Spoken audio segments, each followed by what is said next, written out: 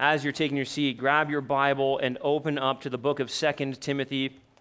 We are continuing on in our summer series called Finishing Strong, trekking through 2 Timothy.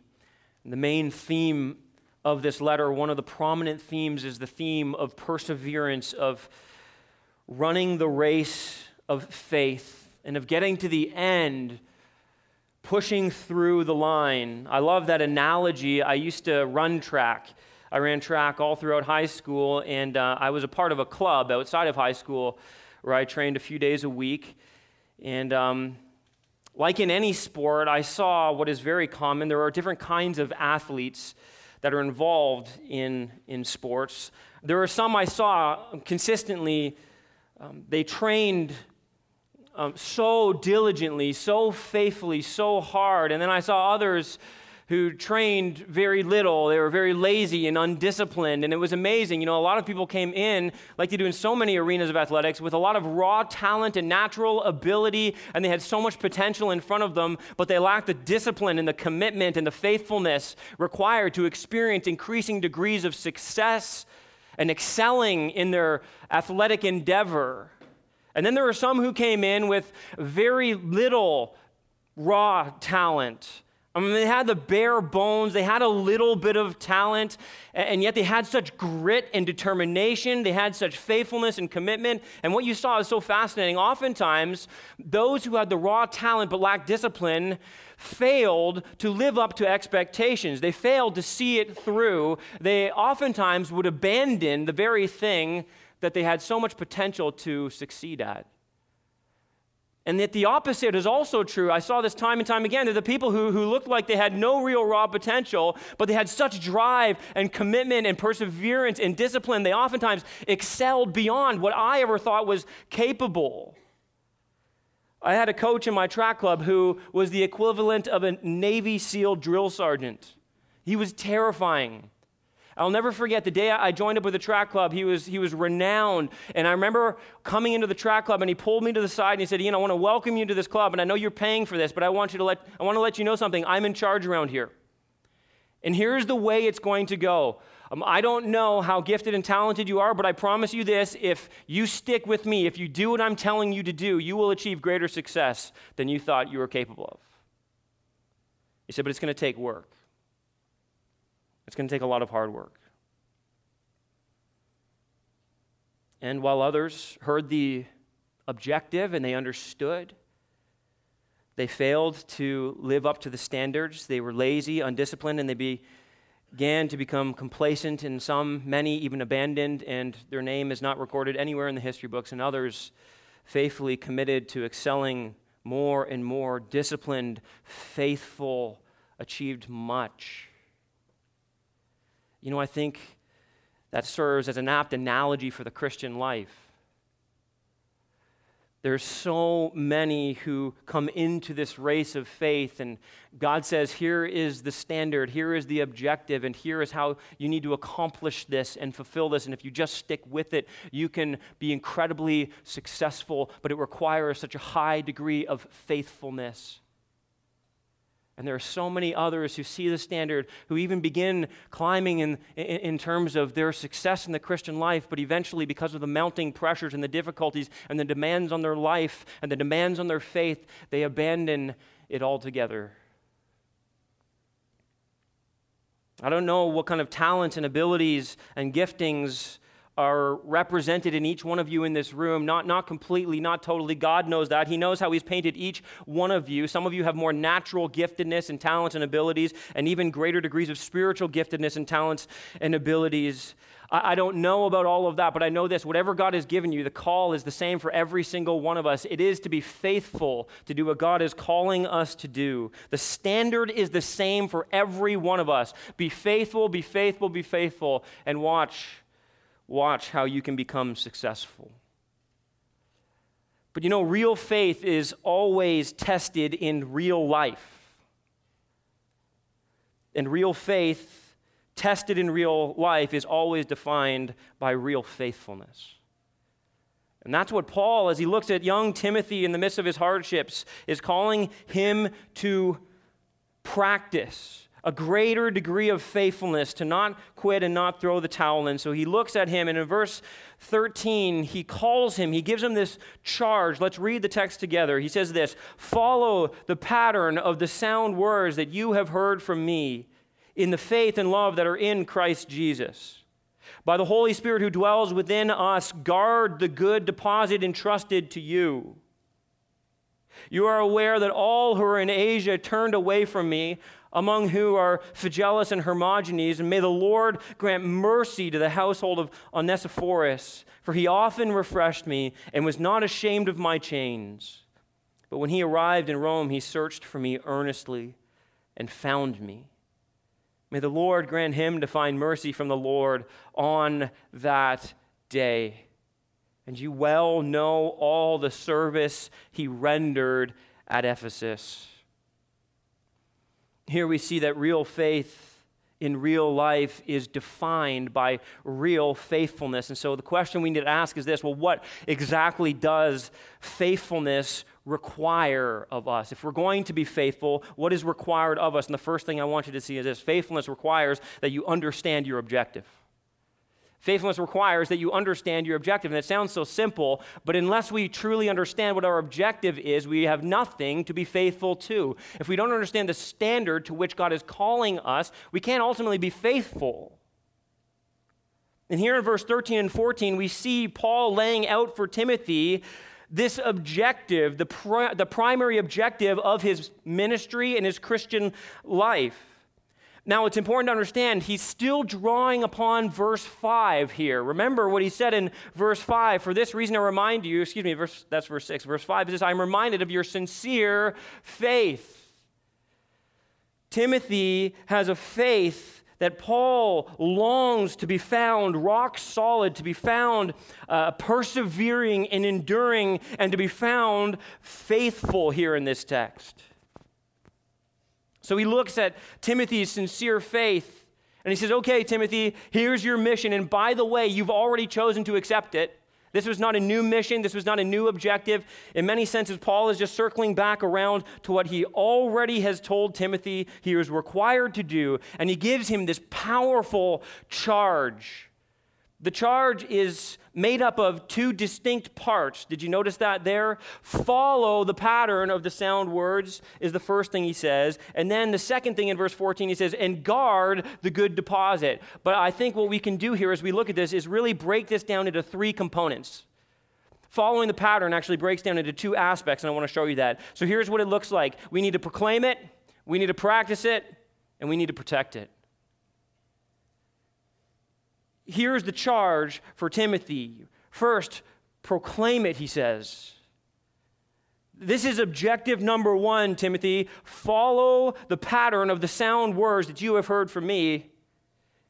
Now, that is a heavy charge that he lays upon Timothy. What he is calling him to is faithfulness to proclaim, notice this, sound words. That word sound can be translated as healthy, that which brings health. The same word is used in relation to Jesus Christ in terms of his healing ministry, where he provided physical health to those that he healed. He brought them from a place of brokenness and despair so often. We saw this in the Gospels. And he moves them to a place of strength and health and stability. And that is exactly the charge that Paul lays on Timothy. You are called to bring healthy, life-giving words. And the words we can identify simply as this: teaching, doctrine, specifically related to the gospel of Jesus Christ and flowing from the gospel of Jesus Christ. In fact, some other translations give us a good sense of this. The Christian Standard Bible translates this phrase, hold on to the pattern of sound teaching. The NASB says this, retain the standard of sound words. The NIV says, keep as the pattern of sound teaching. Again, this is not simply a calling for Timothy to embrace these duties or even renew a new sense or understanding of these duties. You have to remember what's taking place here in the life and ministry of Paul. This is Paul speaking to Timothy, passing the torch of faithfulness on to him. That's why Paul says, look, Timothy, I am the example in this. Remember my life. Remember my teaching ministry. Remember how everywhere I went, you saw me. As I discipled you, Timothy, you saw me faithfully proclaim the same words. Everywhere we went, you saw me suffer for it. You saw me in prison for it. You saw me beaten for it. You saw me almost killed because of it. And I never deviated from the same truths. Because this is what was passed on to me, Timothy, and I have no option but to pass this on. But Timothy, listen, my time is almost up. My apostleship from the Lord is almost over, and God, by His grace, has called you into this position of great responsibility. So I'm passing the baton to you. It's time for you to take it and to run faithfully for the Lord. And it all begins here by proclaiming these sound, healthy, life-giving words, these doctrines, these truths. And really, that's exactly what he's emphasizing, the truthfulness, the accuracy, or the correctness of these words. They and they alone bring health, not to the body, listen, but to the soul. These sound words are those which proclaim, explain, and expound upon the gospel of Jesus Christ. And Paul is the model for Timothy. You've heard me, Timothy, time and time again. You know, Paul set the theological parameters for preaching the gospel of Jesus Christ. This is the faith, as Jude says, once and for all delivered to the saints. And he says, Timothy, it's time for you to proclaim, and by that I mean you keep it, you hold it, you maintain what you have heard from the start, and you continue to proclaim to others what you have seen me proclaim. This is so important, by the way, in terms of the context, in light of the false teachers that are arising in this church. In fact, in chapter 4, verse 3, Paul would remind Timothy, for the time is coming when people will not endure, listen, here's the same words again, sound teaching, but having itching ears, they will accumulate for themselves teachers to suit their own passions. Timothy, I think, was already beginning to live in that time. That's exactly what was taking place. By the way, that's the same truth that you and I need to come to grips with as well for us, isn't it? I mean, in one sense, we are living out in these latter days exactly what Paul said was going to happen. People will accumulate for themselves teachers who simply, they want teachers who will scratch their itching ears. In other words, they will give them what they want to hear, not what they need to hear. We live in a culture that is calling for tolerance over truth. And we see this coming against the Church of Jesus Christ. I'm convinced that this is going to come and impact the church in massive ways in our country. We celebrate 150 years of Canada. Canada is an amazing country. I'm so thankful to live in a place that we do. But listen, the tides are changing. The culture is turning against the gospel of Jesus Christ in ways that we have never yet previously experienced. And I believe with all my heart that as the days continue to move forward, we're going to continue to see things get harder and harder. And this is so important because while this charge is to Timothy as a leader and a pastor and a minister of the gospel, what I don't want you to do is disconnect this somehow from you and your responsibility. I feel the weight of this as this is a pastoral epistle. I see my role in this, but I don't want you to look and say, well, Ian, that's your job, right? I mean, that's for pastors to do. No, that is for every Christian to do. And I feel like there's this massive disconnect sometimes in the Church of Jesus Christ, particularly in our Western culture, where somehow or for some reason we believe that proclaiming sound teaching, healthy, life-giving doctrine is solely the responsibility of the pastors. It's not my job. And yet I think we see time and time again in Scripture that it is the job of every single Christian, and as a church and as a people, we need to be committed to proclaiming the sound teaching that has been given to us. Here's maybe where the rubber meets the road in this. There are too many Christians who are content with a superficial understanding of theology and doctrine, beginning with the gospel, but the entire Word of God. And I believe, listen, if we are going to stand firm amidst the cultural onslaughts and the waves that are going to continue to crash against us, we need to be solidly rooted and grounded, more and more increasingly so in sound doctrine. It's going to take you and me to be more devoted to studying the Word of God than we've ever been before. And Paul was so deeply concerned that as the world turned against the church, as it was against Timothy,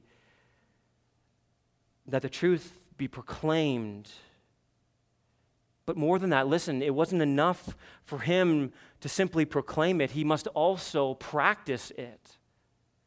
And again, this is so relevant for us. You'll notice what he says there. He says, follow the pattern of the sound words that you have heard from me. Then notice this, in the faith and love that are in Christ Jesus.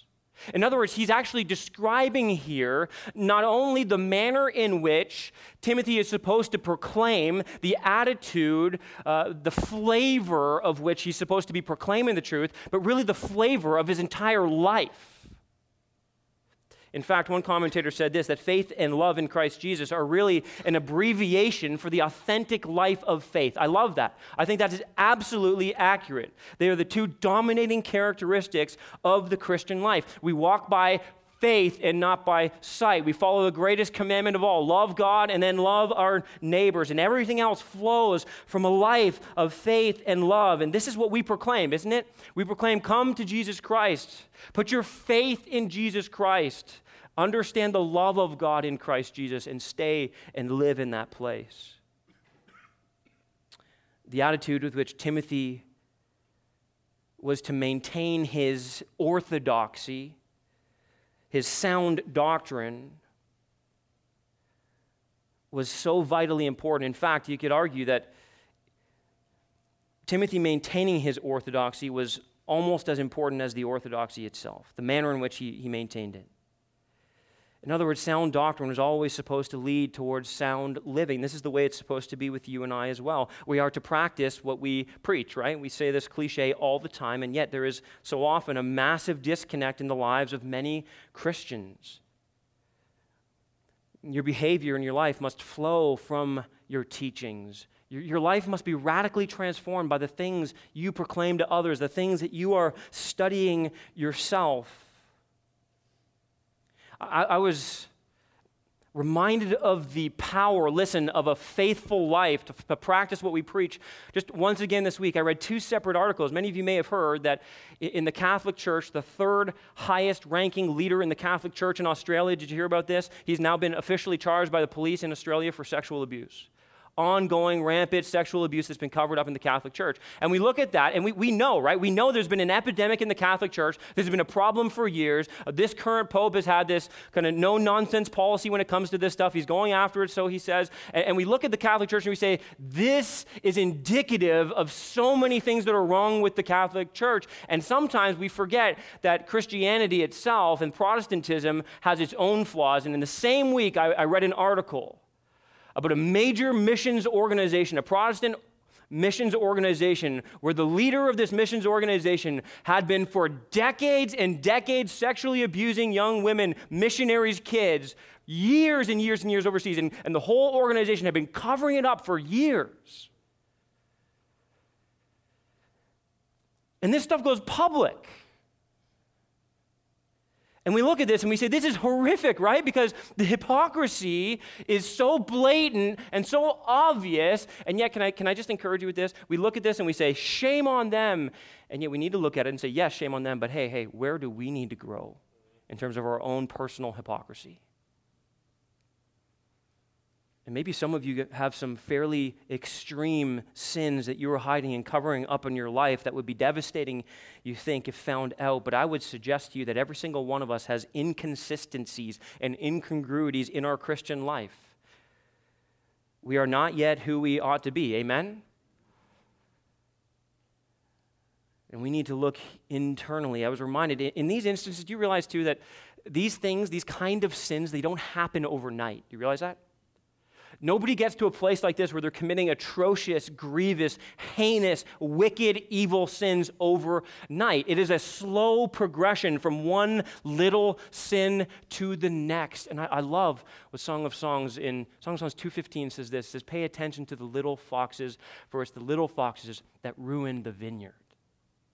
Listen, that's in the context of a relationship. You know, if you're not managing the little things in the relationship, then eventually things will spiral out of control and the whole vineyard will be destroyed. But can you just take that principle and use it in your life of holiness and the fight against sin? If you're not paying attention to the little inconsistencies and incongruities and little sins in your life that you just think are minor, they're inconsequential, can you see that eventually over time you get enough little foxes in the vineyard and eventually the entire thing is going to be spoiled and ruined?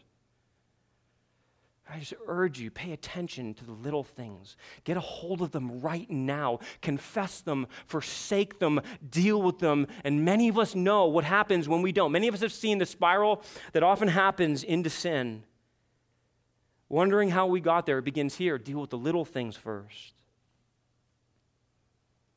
So, embrace this concept in your life. You need to be teaching yourself first and foremost. Okay? When you're studying the scriptures, the call is to teach yourself first and foremost, to know the truth, to believe it, and then to live it. You know, sadly, many Christians don't ever get a chance. By the way, you know the Word of God is an offense to many people. Sadly, I think many Christians never get the chance to let the Word of God and the gospel of Jesus Christ be an offense because they're too busy being the bigger offense. Their life, the way in which they speak the truth. We offer God's Word rightly when we do so in faith and in love, when we live out what we love so dearly, what we say we love, what we call others to love and believe, to effectively proclaim the faith that we hold so dear, the faith that has saved us and is, God willing, changing us. We must authentically practice our faith. Again, Paul's going to come back to this, so I always struggle with getting ahead of myself here, but I have to pull this in. Just remember what he says in I think it's 1 Timothy 4:16. Listen to what he says. He says this to Timothy again in 1 Timothy 4:16. He says, keep a close watch on yourself and on the teaching, right? Notice how these two fit together. Persist in this. What is the this? In watching yourself and the teachings. The both of them have to go together. Why, Paul? For by so doing, you will save both yourself and your hearers. This is the means by which God will make you a more effective minister of the gospel of Jesus Christ. And where one of those are faltering or not being paid attention to, so your ministry effectiveness is significantly hampered and hindered.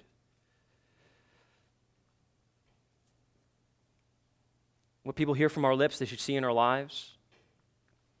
And so just for a moment, I want you, listen, I don't want this to stay in this theoretical realm. Oftentimes we live, when we start talking about theology, we live in this ambiguous realm where we're like, that's a great principle. Yeah, I really like that. How about this? How about you just take a minute right now and you begin to think about some of the things in your life that need to change? And I think you can look at it from two angles. What are the negative things right now, the things that you are doing that you know you shouldn't be doing? What are the sins right now? You know what they are. The sins that you are pursuing, the sins that are characterizing your life that you know right now have no business being a part of your life and your character. Some of them are patterns that have been ingrained, and you need to right now, you need to look at those sins, and you need to say, this is what I need to deal with right now. Some of them, listen, they're positive things that you know you're not doing and you need to start doing. It could be simple like loving your family better, sacrificing time to be with the Lord and growing in your spiritual disciplines. It could be sharing Christ with your neighbor. You know God is convicting your heart over the last year, and you need to step out and you need to do something. Look at your life, make an assessment, maybe jot something down that you believe the Lord is laying on your heart, and you need to be committed by the grace and power of God to begin to change and grow. The third thing that he calls him to, besides proclaiming it and practicing it, is to protect it. And this is fairly obvious. And this verse, in some senses, parallels verse 13. He says, by the Holy Spirit who dwells within us, guard the good deposit entrusted to you. There's a slight nuance here, a little bit different than the previous verse. He looks at Timothy and he says, Timothy, you need to guard or protect the good deposit. The good deposit is the gospel of Jesus Christ, the sound teaching of the gospel that has been deposited into Timothy. This is what we see in verse 12 as well. Just look back to verse 12. He says, which is why I suffer as I do, but I am not ashamed, for I know whom I have believed, and I am convinced that he is able, notice the words here, the parallels, to guard until that day what has been entrusted to me. There's a parallel here, but I hope you notice the difference. You see back in verse 12, it's God who is the one who's responsible to do the guarding. And here in verse 14, it's fascinating. He looks at Timothy and he says, okay, Timothy, now your responsibility is to guard what has been entrusted to you. It's again, these twin truths, the sovereignty of God and the responsibility of man. They're all throughout Scripture, and we need to be content to live in the tension here. But I love the imagery that he paints with these words as well. The imagery is so helpful. You know, we take for granted in our modern age the protection of our money, don't we? Can you imagine living in the wild, wild west, you know, where people put their money in banks and they were robbed, at least according to the movies, like every other week?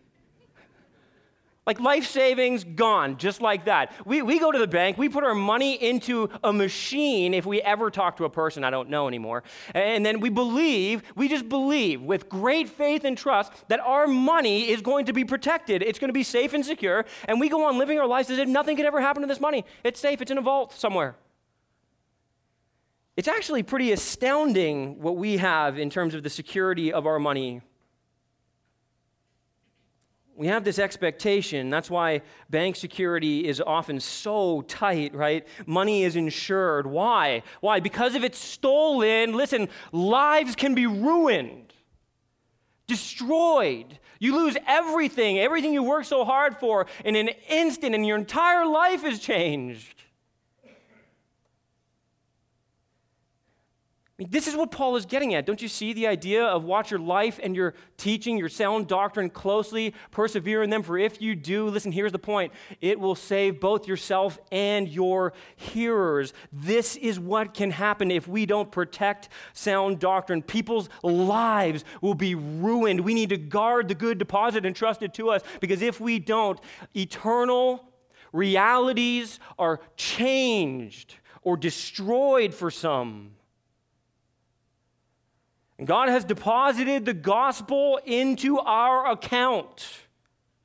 Our objective is to keep it safe and secure so it's not lost or damaged, so it's not manipulated, distorted, and ultimately destroyed. Paul would say, again, you can just flip back one page in your Bible to 1 Timothy chapter 6. Look at these words that he uses. Again, he wants Timothy to get this concept so badly.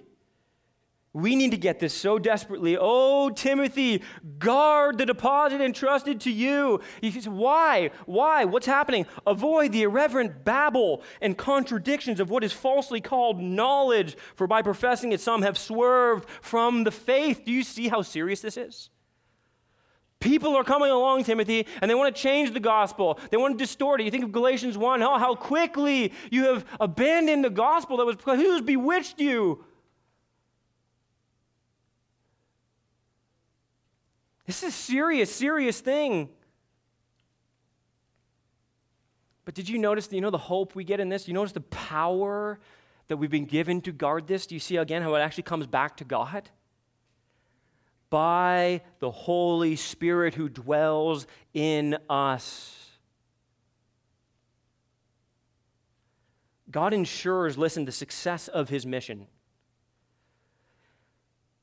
God does what only he can do. Here's what you need to think for yourself. God does what only he can do as I, in reliance upon the Holy Spirit, do what he requires me to do. This is a strange dynamic, how the Spirit works with our own effort. The whole thing is kind of bound up with some kind of mystery. God calls us to take responsibility in his work, but as we step forward in obedience, the work is actually done by him. You got it? Me neither.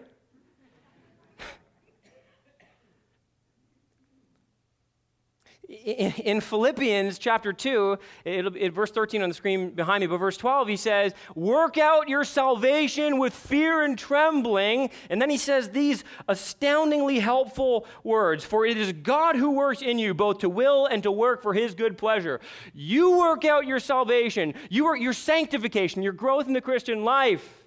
Do it. For it is God who works in you, both to will and to work for his good pleasure. Well, who's doing it? Am I doing it? Yes. So God's not doing it? No. He is doing it. What?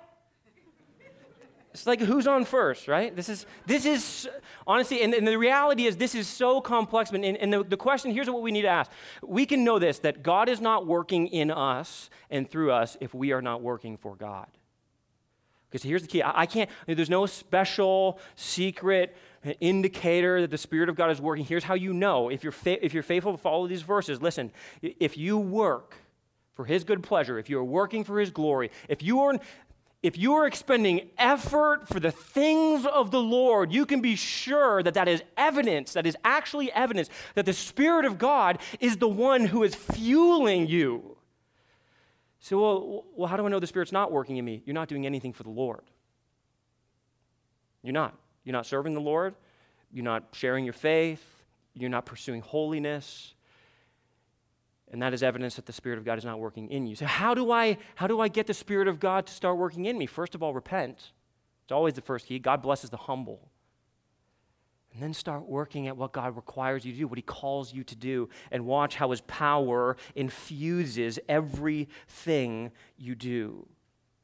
You see, this depicts the tension between keeping the power of God, it depicts the tension of the keeping power of God and Spirit-energized perseverance of the saints. True saints, true followers of Christ, always persevere to the end only by the grace and power of God. God always protects. He always infuses energy into His children. So here Paul looks at Timothy and he says, Timothy, you need to understand your objective. If you're going to be faithful, you need to understand what it requires of you. You need to proclaim it, you need to practice it, and you need to protect it. And this is so weighty and it's so serious. And Timothy, I want to show you some examples of what this can look like and what it should not look like. So he moves on to what is our second point here, and that's this: faithfulness requires that you fulfill your obligation. It requires that you fulfill your obligation. It's not enough just to understand your objective. You actually have to follow through to fulfill the obligation that you have embraced. And every one of us, listen, if we have embraced Jesus Christ, our obligation is to, as servants, follow our Master in everything He commands of us. That is our obligation. And so as we dive into the Word, as we proclaim it, as we practice it, and as we protect it, the idea here is that as we learn it and know it and love it and believe it, God is calling us then to fulfill everything that it calls for us. When you understand your objective, you have only two choices. Listen, there is no neutral ground here. This is so important to understand. You have two choices. You can either fulfill your obligation with faithfulness, or you can fail at your obligation with unfaithfulness. You're either going to succeed or fail. And one of the most powerful incentives to faithfulness is to hold up personal examples.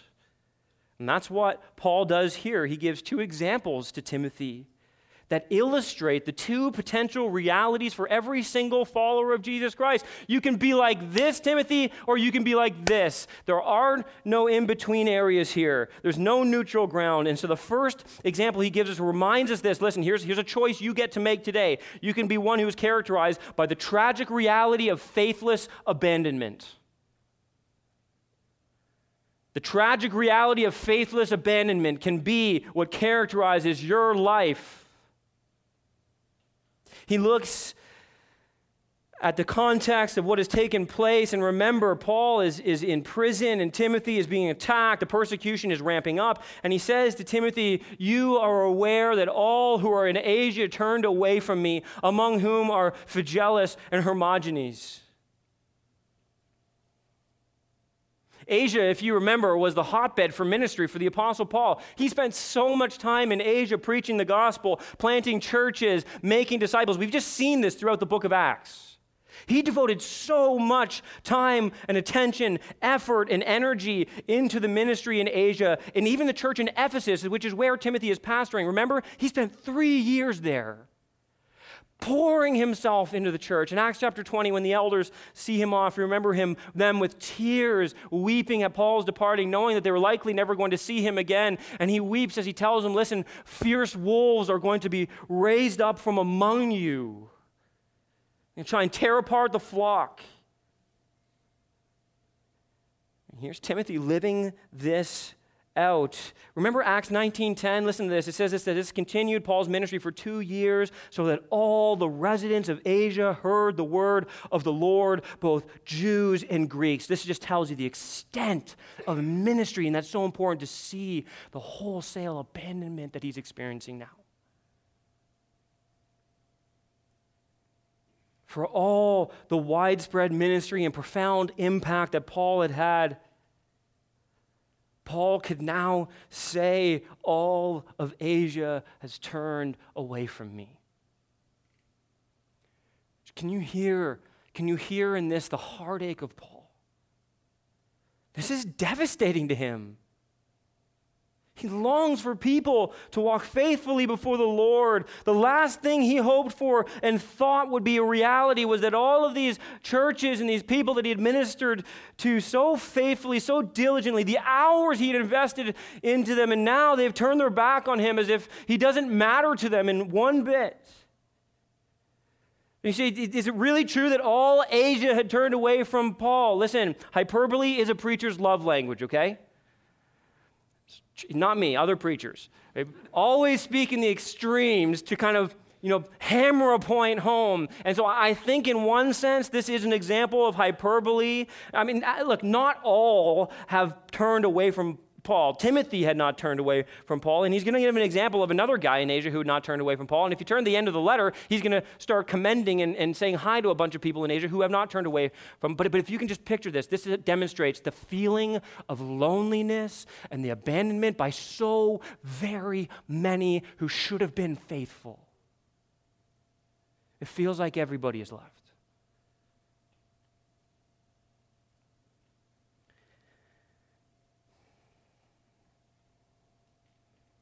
They had once showed such commitment and resolve to follow Jesus.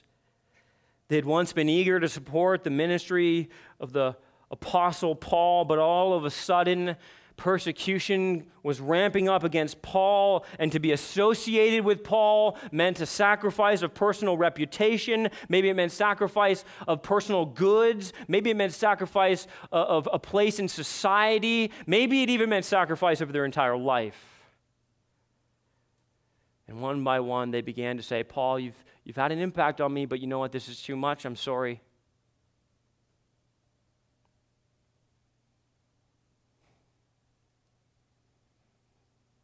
So what does this mean that they turned away from me? Does that mean they abandoned the faith? Or just that they abandoned Paul? It's hard to say. That the word here, turned away, is used oftentimes by Paul in speaking contextually of abandoning the faith, apostatizing. But it can also be used not in the apostatizing sense, but just in turning back on friendship and things like that. We don't know how many of them actually demonstrated that they weren't of the faith. Maybe they gave evidence for a time, but ultimately they showed they weren't. We don't know if that's the general. Certainly, we shouldn't believe, I don't think, that all of Asia was somehow, in a sense, a state of apostasy. What is clear is that so many of them were so weak in their faith, so immature, that they demonstrated a faithlessness to Paul, abandoning him in his time of need, abandoning the opportunity to stand with him and to suffer with him, abandoning the opportunity to stand and say, Paul, we're with you in heart and soul, we're behind you 100%, we're not going to be shrinking back in terms of our faith. And what they did, without really knowing it at the time maybe, is that they demonstrated not just a faithlessness to Paul, but a faithlessness to Jesus.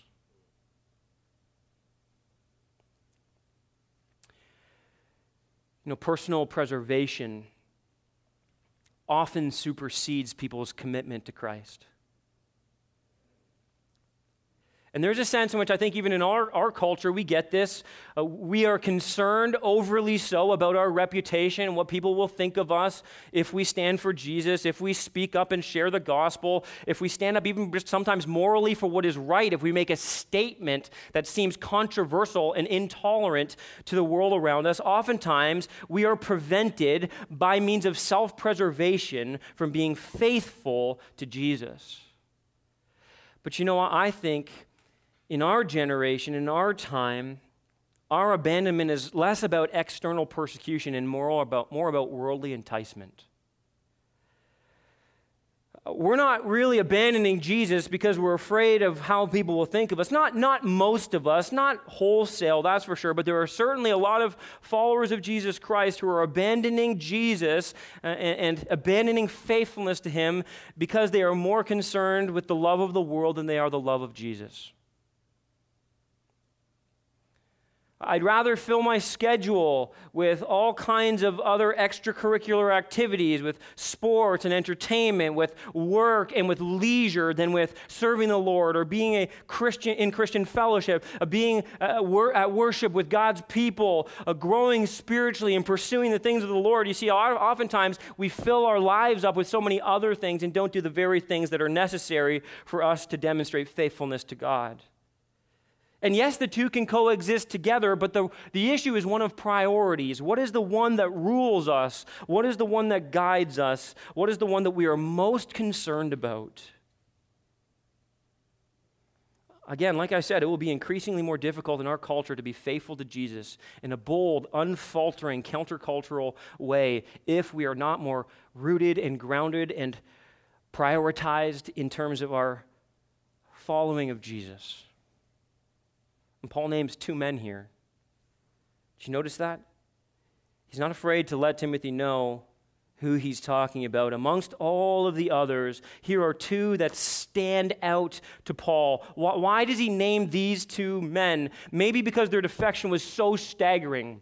Likely, Timothy knew who these guys were. That's what you need to understand first and foremost. It's likely that these guys were potentially leaders in the church. Maybe they had some massive leadership responsibility, and so their defection is so mind-boggling, it's so staggering. Paul is putting them forward and saying, can you believe even these guys have turned their back on me?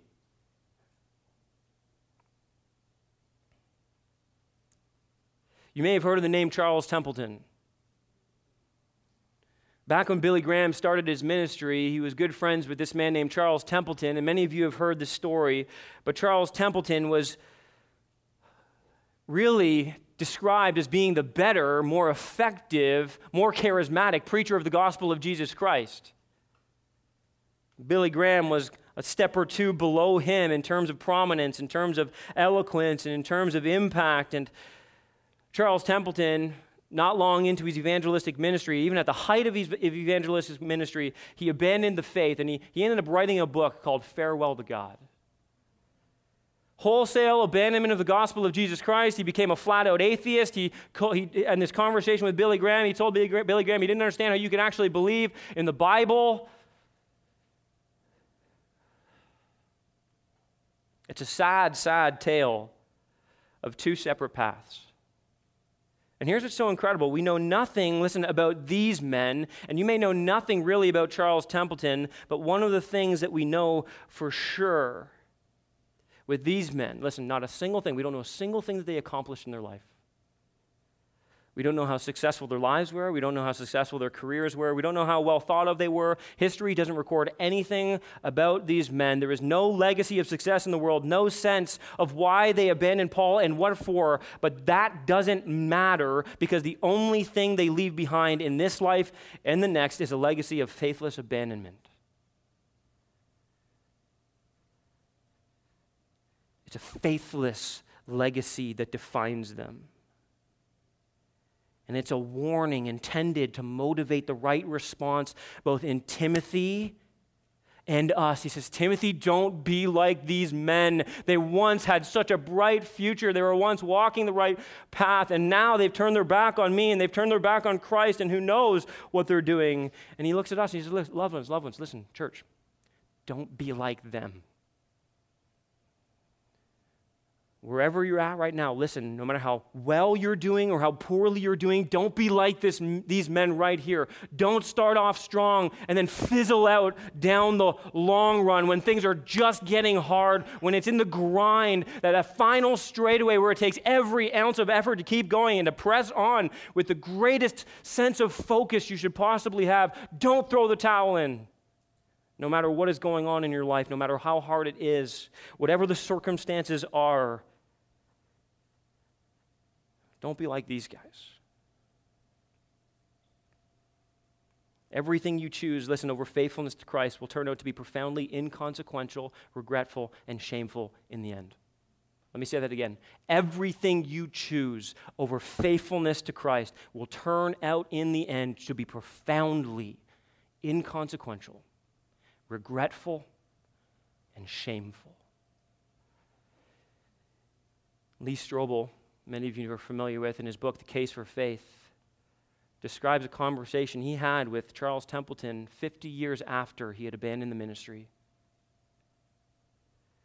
Right near the end of his life, he was 80 years old, had only a couple years to live. He struggled, suffered with Alzheimer's, and he had this conversation with Charles Templeton about Jesus. And at the end of the conversation, about talking about what a great man Jesus was and how meaningful, he's the most important person in all of history. At the very end, with head in hands, tears streaming down his face, voice quaking and trembling, he simply said, "I miss him."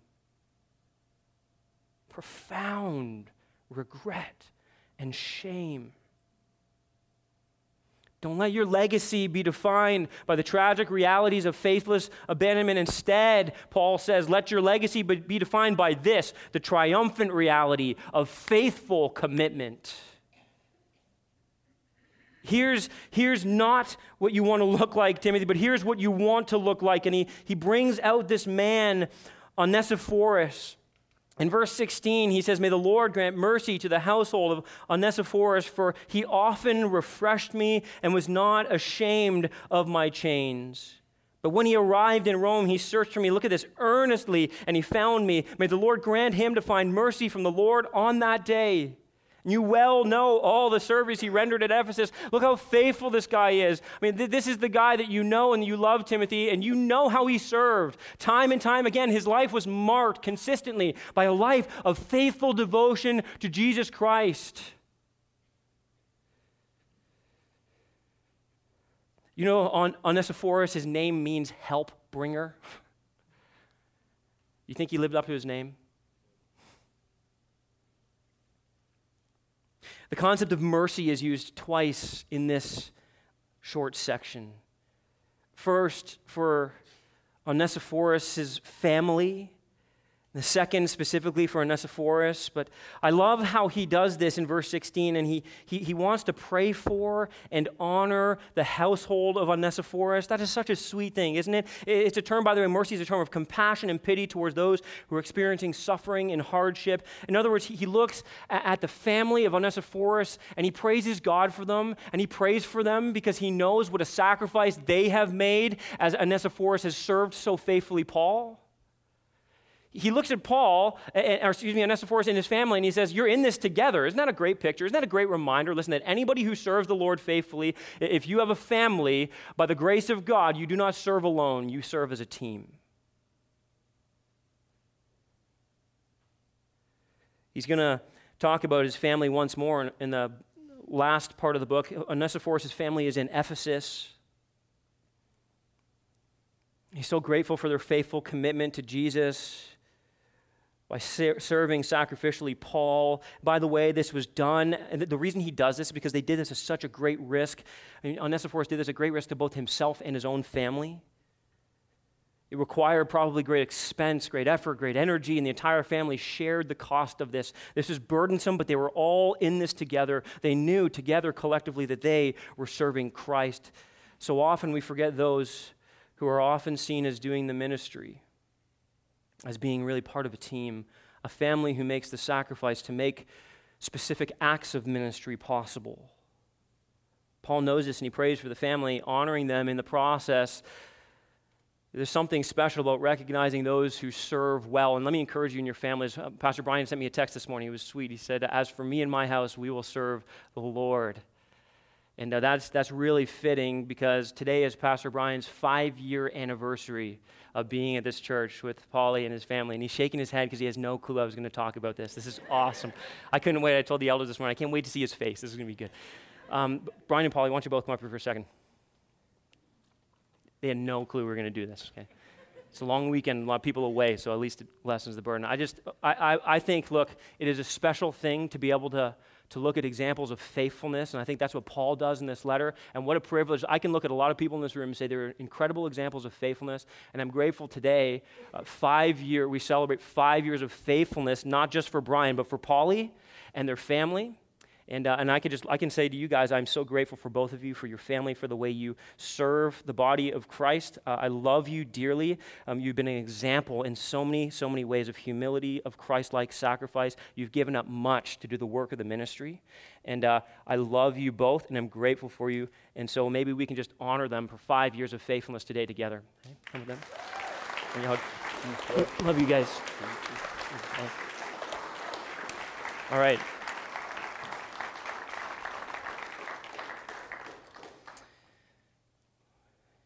It is a sweet thing to recognize those who are serving so well.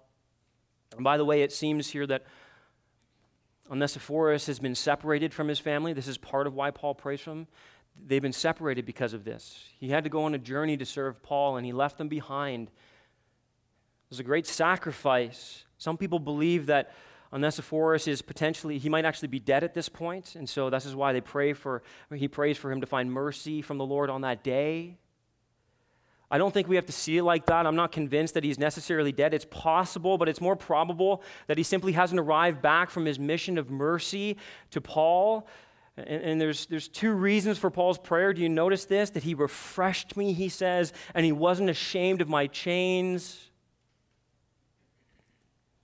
When he got to Rome, he searched for Paul. There's a different imprisonment. He had to search for Paul. He didn't know where he was. I mean, Paul is buried. They think they found the site of where Paul likely was. He's buried in a deep, dark hole, chained to a Roman guard. And he has to search high and low. He has to go through much. He has to expose himself as being aligned with Paul and a follower of Jesus everywhere he goes, just so that he can find Paul. And he wasn't ashamed when he got to Paul of his chains. He wasn't embarrassed by him. He wasn't humiliated to be associated with him. Instead, he spent his time there refreshing Paul through loving him and caring for him and blessing him and just being there with him when everybody else had abandoned him.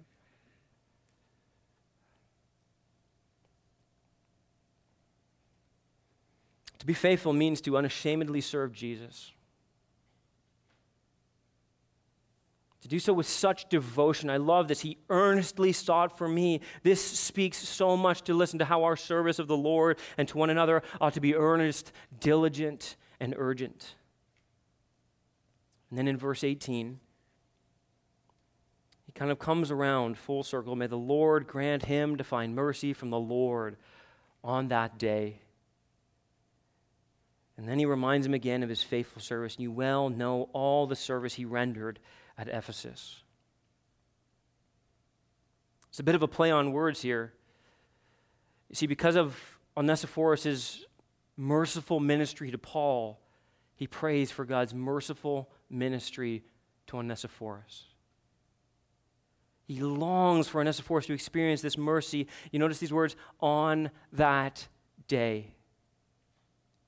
We know what this means. The translators have put a capital D there, and I think they've got this right. It's the same phrase used in verse 12, where Paul talks about God being able to guard until that day. He's going to use it again in chapter 4, verse 8. You see, Paul is picturing the day when Onesiphorus stands before Christ, as will all believers, for judgment and reward regarding his faithful ministry. Paul talks about this in 1 Corinthians chapter 3, verse 12 through 15. Listen to these words. Now, if anyone builds on the foundation with gold, silver, precious stones, wood, hay, straw, each one's work will become manifest, for the day, this is the day, that final day, will disclose it, because it will be revealed by fire, and the fire will test what sort of work each one has done.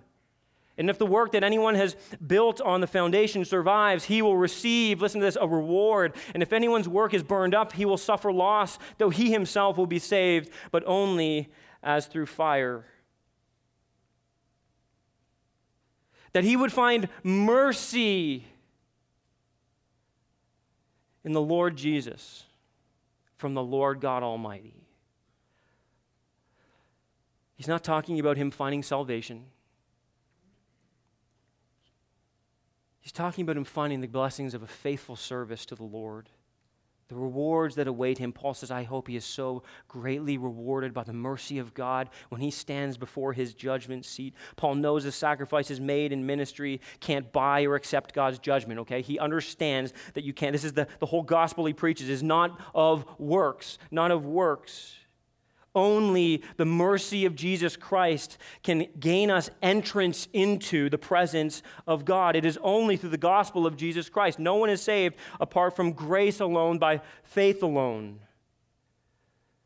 But he knows, listen, that the ministry of Onesiphorus of mercy is evidence. Listen, it's evidence of a triumphant reality of faithful commitment to Christ. This ministry is pointing to the reality of the faith that is so clear. And he knows that this man will stand before Jesus one day and be rewarded. It's mentioned only here in chapter 4. We know nothing else about this man except that he was a faithful servant. You might paraphrase verse 18 like this: whatever else Onesiphorus accomplished in this life, whatever he gave up in this life, the legacy of his life is faithful. This brother knew no limits to his service. And in the end, all that truly matters is that triumphant reality of faithful commitment. Paul said it like this: this is how one should regard us, as servants of Christ and stewards of the mysteries of God. Moreover, it is required of stewards that they be found, what is it? Come on, church, faithful.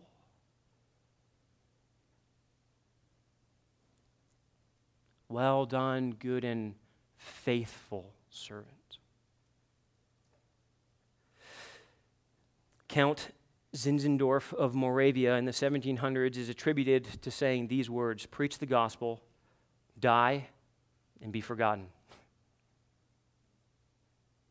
It was an encouragement he gave to the missionaries who were going out from his care to live for Jesus Christ with no thought of obtaining honor for themselves. He must increase, but I must decrease. It's true, but what we are reminded of here is that those whose real faith lived out in real life must produce a real faithfulness that will ultimately never be forgotten. It will impact many in this life, here and now, but ultimately their names are written in the Lamb's book of life. Their master sees and will reward every single good deed, and in the end, the legacy that will ring for eternity is, well done, good and faithful servant. Examples are given here because we have a choice to make. We will be like so many who would not remain committed to Christ?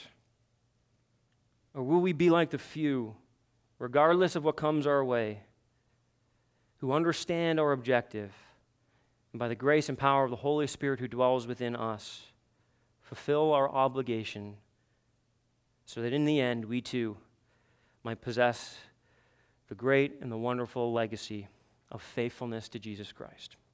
Father, we pray that you would help us to do this. God, we thank you that you are a faithful God. God, you are faithful to your word. You are faithful to your promises. You have been faithful to save us through the gospel of Jesus Christ. And Lord, I pray that in your faithfulness you would keep us faithful. May we be a people, Lord, who choose this day whom we will serve. And tomorrow, Lord, may we be a people who choose that day whom we will serve, and the day after, and the day after, and the day after. And may every day, Lord, may our answer be the same. We long to serve the Lord Jesus Christ. We will serve the Lord. So that on that day, Lord, we might hear the words, well done, good and faithful servant. So help us, Lord, this day, this morning, even as we sing, Lord, to be making the choice that you call us to make. Faithful commitment. Follow Jesus. Everything else behind us, just Jesus before us. Strengthen us to this end, we pray, in the mighty name of our Savior, Jesus Christ. Amen.